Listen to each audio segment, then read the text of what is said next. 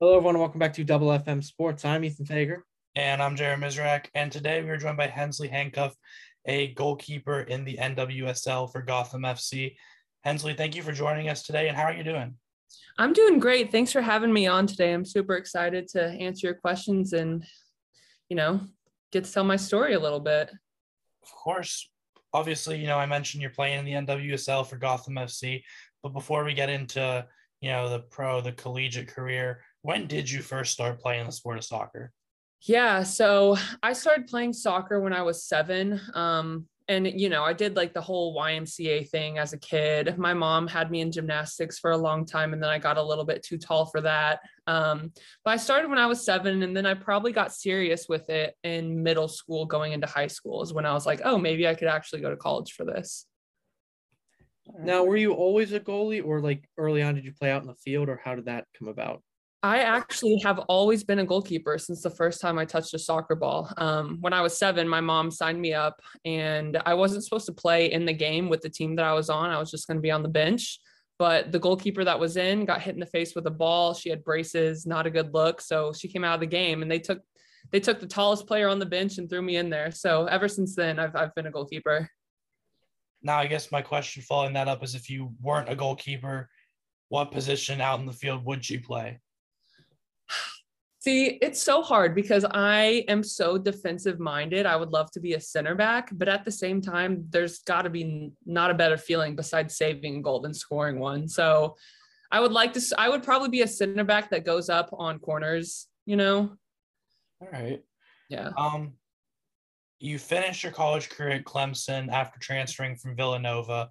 Why was Clemson eventually where you decided to, finish out your college career?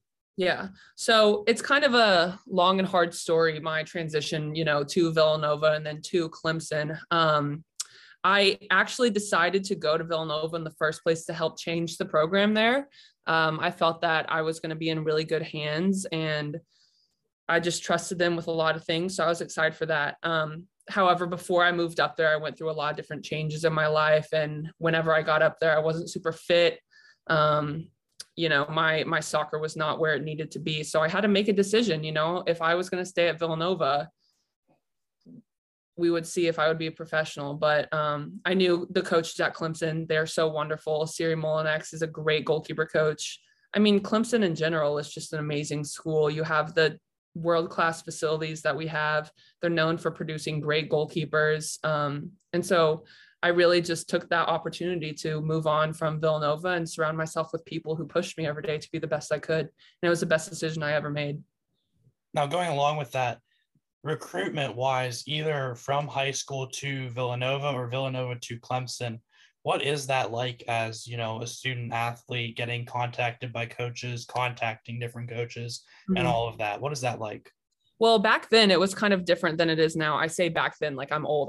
That was only a couple of years ago, but the recruitment process has changed a lot for athletes now versus athletes then. I'm so sorry. So sorry. Okay. The recruitment process back then was so different. So they start recruiting you right out of middle school, it felt like. I was verbally committed to Oklahoma State my freshman year of high school, which if you think about it, I was 14 years old. No 14-year-old should be committed somewhere, Right. You don't know what you want when you're that age. So it was super stressful kind of in the beginning, but once school started reaching out, I realized I was going to be able to not have to pay for college, which was amazing for my mom and my family in the first place. And so my little brother, he's 15, he plays basketball. He's actually going through the recruiting process now. And I'm just always telling him, like, just be patient. Don't commit anywhere too early. So I committed to Oklahoma State my freshman year, and then 2 years pass and I decide, things change. I want to get out of Oklahoma. And that's when I decided to go up to Villanova and Philly to help change the program up there. And then my time there was amazing. I learned a lot about myself and other people, but I wanted to work on the field and just get a different view from that perspective. So I entered my name into the transfer portal October of my sophomore year. And as soon as I entered my name in, I was having coaches email me like crazy. There's different settings that you can set the transfer portal at, to where you can only have these certain schools contact you, or you can only have the schools that you're interested contact you. But I didn't know what I wanted from the transfer portal, so I had it to where everybody could contact me. And it was truly amazing. I mean, it's so cool that the NCAA has this set up to where, you know, you have options, you're never stuck somewhere. And so it was super stressful in the beginning, but looking back on it, everybody has a journey. And I feel like kind of going through the waves of recruiting and the stressfulness, and, you know, if you go somewhere and you don't like it, it's okay to leave. Knowing that is super important. Yeah, definitely. So if you had to pick one memory, what would you say is your favorite memory from playing college soccer? People ask me this all the time, and it's definitely when we beat UCLA in the Sweet 16 of the 2020 NCAA National Championship tournament. We were winning 1-0, and then they came back and scored. And so it was 1-1, and we went into overtime, got through overtime, 1-1 still. So we ended up going into PKs. And I remember it was on Mother's Day 2 years ago, or maybe that was last year. Wow, that was last year. It was on Mother's Day of last year. And my mom was there. She doesn't get to watch me play soccer very often, so that was such a special moment. And we were going 5 for 5 on PKs. I mean, it was down to sudden death. And the 6th PK taker walked up from UCLA. It was pouring down rain. I had this huge smile in my face because I knew that that was going to be the save. I knew it before I even made the save. So I saved it, and there's videos and videos of me celebrating and the team celebrating, but there's nothing better than that feeling, knowing that you won the game for your team in such a critical moment also. Moving on from your collegiate career to the professional career, what was it like, you know, getting drafted by Gotham FC, knowing that you were going to be able to further your soccer? I mean, it's every little kid's dream come true. I knew for a long time that I was put on this earth to play soccer. That's just, you know, what I'm meant to do. And I've had this dream for such a long time, and it's always just kind of been in the back of my head, like someday I'll get there, someday I'll get there. And I still don't think I've fully wrapped my head around it, you know, just because now that I'm in this professional environment, I have all of these new dreams and aspirations. You know, I'm never going to be satisfied with it. But draft night was probably one of the best nights of my life.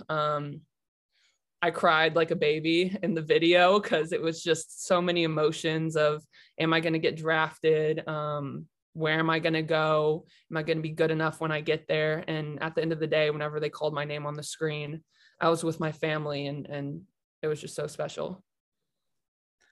Yeah, definitely. So what would you say has been the biggest difference from training in college to professional, like training professionally? Yeah, I would say college, and here a little bit too, is very team based. You are doing a lot of tactical reviews with the team. Where here it's very individual based. You know, I could have a horrible performance and I could be gone tomorrow. You know what I mean? Where in college you can afford to make mistakes.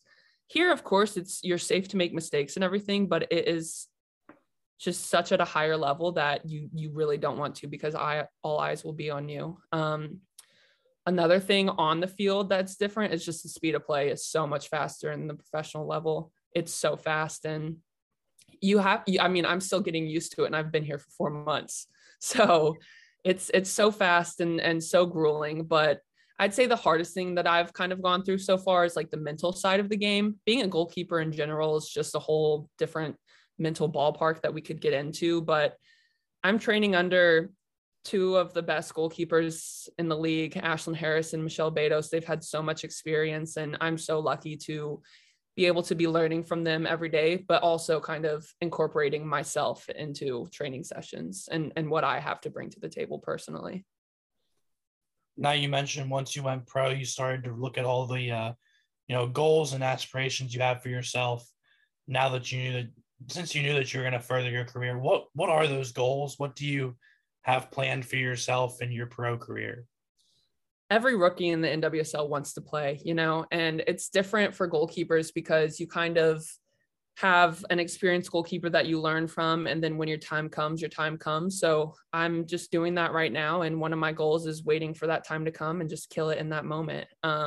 not look back from there. So, you know, as a team, I want to win a championship. I've never won a national championship in anything. And that is one thing that I have to do by the end of my career. It may happen, it may not happen, but I'm going to do everything personally that I can do to make that happen.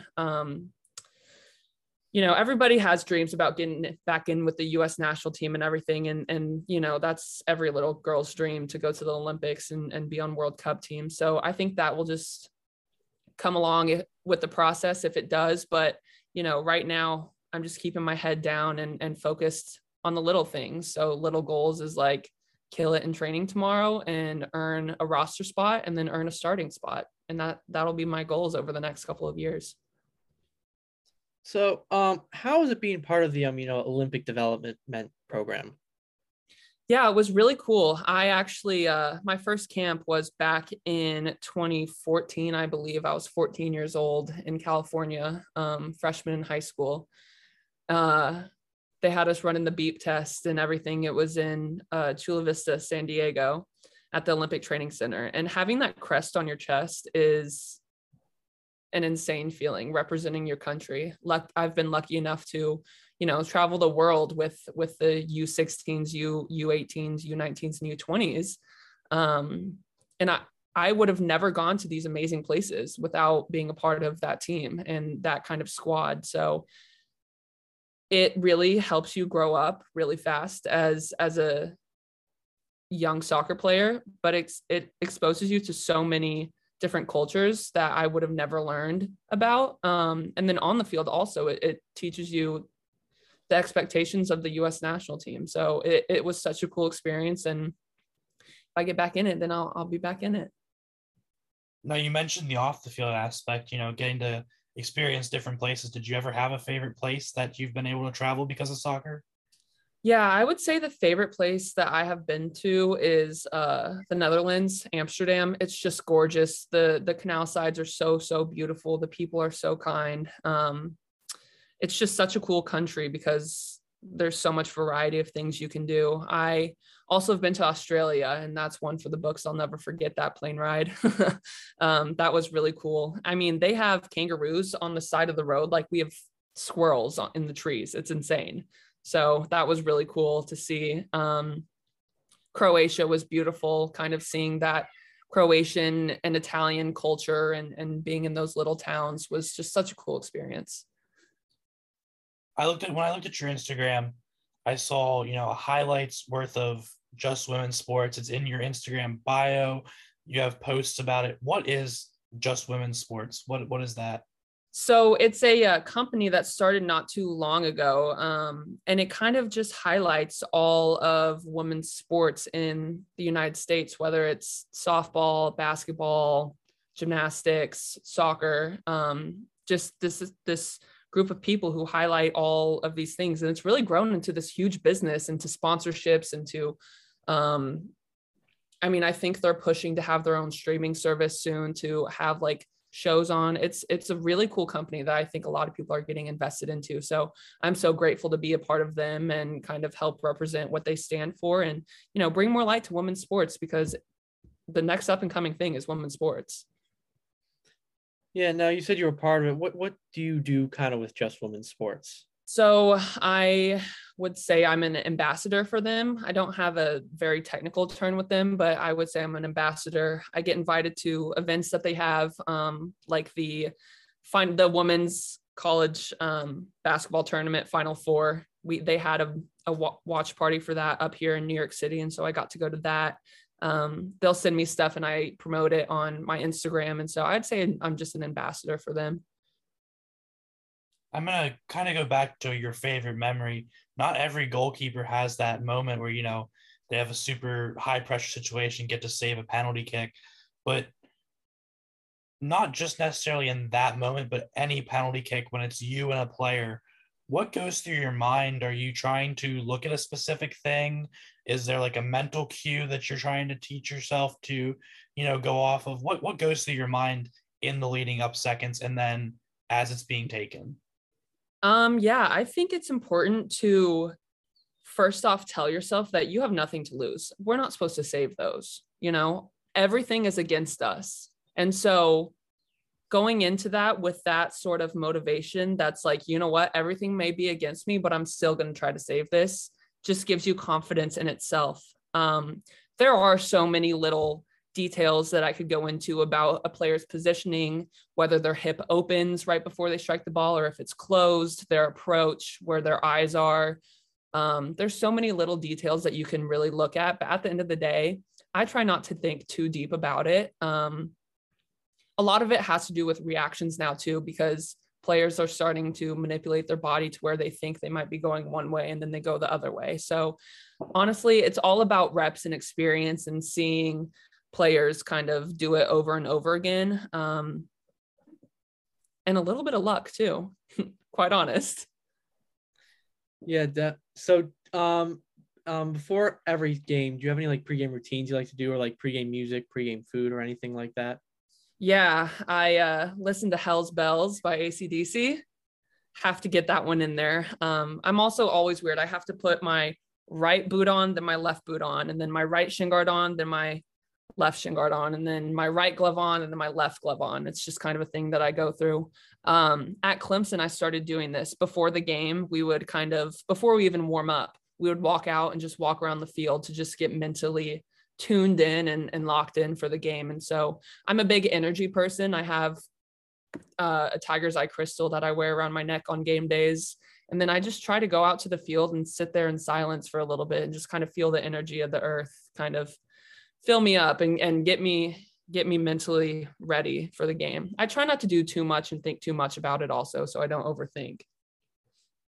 You talked about the two veteran goalkeepers that you're, learning under with Gotham FC, but either in soccer or life in general, who are some of your other role models that you try and, follow and learn lessons from and stuff like that? Yeah. My mom, I would say, is my number one role model. She is a preschool teacher, and I have no idea how she has that kind of patience. It's really cool to see her in her environment where she can control 20 screaming 4-year-olds. And the amount of patience that she has with them is so inspiring. And so that's one thing that I've learned from her. It's just to be patient in everything I do, be patient in my career. My time will come. Another huge role model in my life is Jill Lloyden. She's amazing. She runs the Keeper Institute up here in New Jersey. She's just been somebody that anybody can rely on for anything, especially the past couple of months with all of the athlete mental health that has been going on. She's been there for me. She's been texting me, and on the field, she's just a phenomenal goalkeeper coach. And then kind of going along with that, I would say my biggest role model right now would be Katie Meyer, the female soccer player who passed away at Stanford. She was one of my close friends, and she just brought so much positivity and energy and light into the game, into training sessions that, every time I step on her passing away changed soccer for me. And I play for a different reason now. So every time I step on the field, I think of her and how grateful I am to be in goal and just feel her presence. So obviously soccer takes up a majority of your time, but if you do have any free time, what hobbies do you have, or what do you like to do for fun? Man, it's a good question. When I'm not playing soccer, I'm watching soccer. So I like to watch a lot of soccer. I recently just got a cat. I'm a new cat mom, so I spend a lot of time taking care of her. Her name's Luna. I've been trying to honestly think of some, I like to paint. I've gotten into painting. During COVID, I would paint a lot. And it's a really good way for me to express my emotions physically without me having to talk, which I find is extremely helpful. And then honestly, just sitting in the sun is so helpful. Being outside, going on walks is so beneficial for our mental state. So I like to spend a lot of time outside too. You talked about watching soccer. Is there like a specific league? Do you watch the other NWSL teams? Do you watch, foreign teams over in Europe? Who do you like to watch? Yeah, I would say that I've seen every single NWSL game so far this season, except for if they were being played at the same time as our game. I love just watching different players. And even if I'm just watching it and not really taking anything from it, I'm still learning something. I like to watch the EPL, Champions League. I was so hurt last week with Man City losing in the semifinal. That one really crushed me, but we're number 1 in the EPL, which makes me happy. So that was great. Had a great win yesterday. Yeah, that's about it. I guess I'll ask you this one then. Obviously, it's Real Madrid and Liverpool in the final. Who do you have? See, this one's a hard one for me. They're both teams that I've had my issues with in the past, but I'm going to say I'm going to have to go with Liverpool. All right. I got one last question here for you. What pieces of advice would you give to either athletes who are looking to take their, playing to the next level, whether that's high school to college or college to the pros, or advice that you would give to just girls who are in sports in general? Oh, man. If I could go back and kind of tell my young self any advice at all, it would be, and I know this sounds so cliche, but everybody has a journey, and your journey is going to be different from the person next to you. Their journey is going to be different from the person next to you. I mean, when I was 14 years old, like we spoke about, me being recruited to Oklahoma State, I thought I had everything figured out in the world. I thought I was going to go to Oklahoma State, start all 4 years, get to see my family a lot. Little did I know 2 years later, I would have cancer and be going to school in Philadelphia, So like just keeping an open mind and knowing that your process is different than anybody else's, and the things that you are going to go to are going to only help you as a person. All right. Well, like I said, that was the last question I have for you. Once again, thank you for taking some time out of your day and letting us get to hear your story and all the different aspects of it. And good luck with everything. I know, the pro career is a new thing for you, and hopefully it's a long one. I know me and Ethan will be sitting here, paying attention, seeing what you do. Wish you the best of luck. But yeah, once again, thank you for taking some time out of your day. Thanks for having me. It was super cool to talk to you guys. And yeah, let's hope for a long career. All right. Ethan, do you want to hit us with an outro? Sure. So for FFM Sports, I'm Ethan Fager. And I'm Jared Mizrak. We are signing off.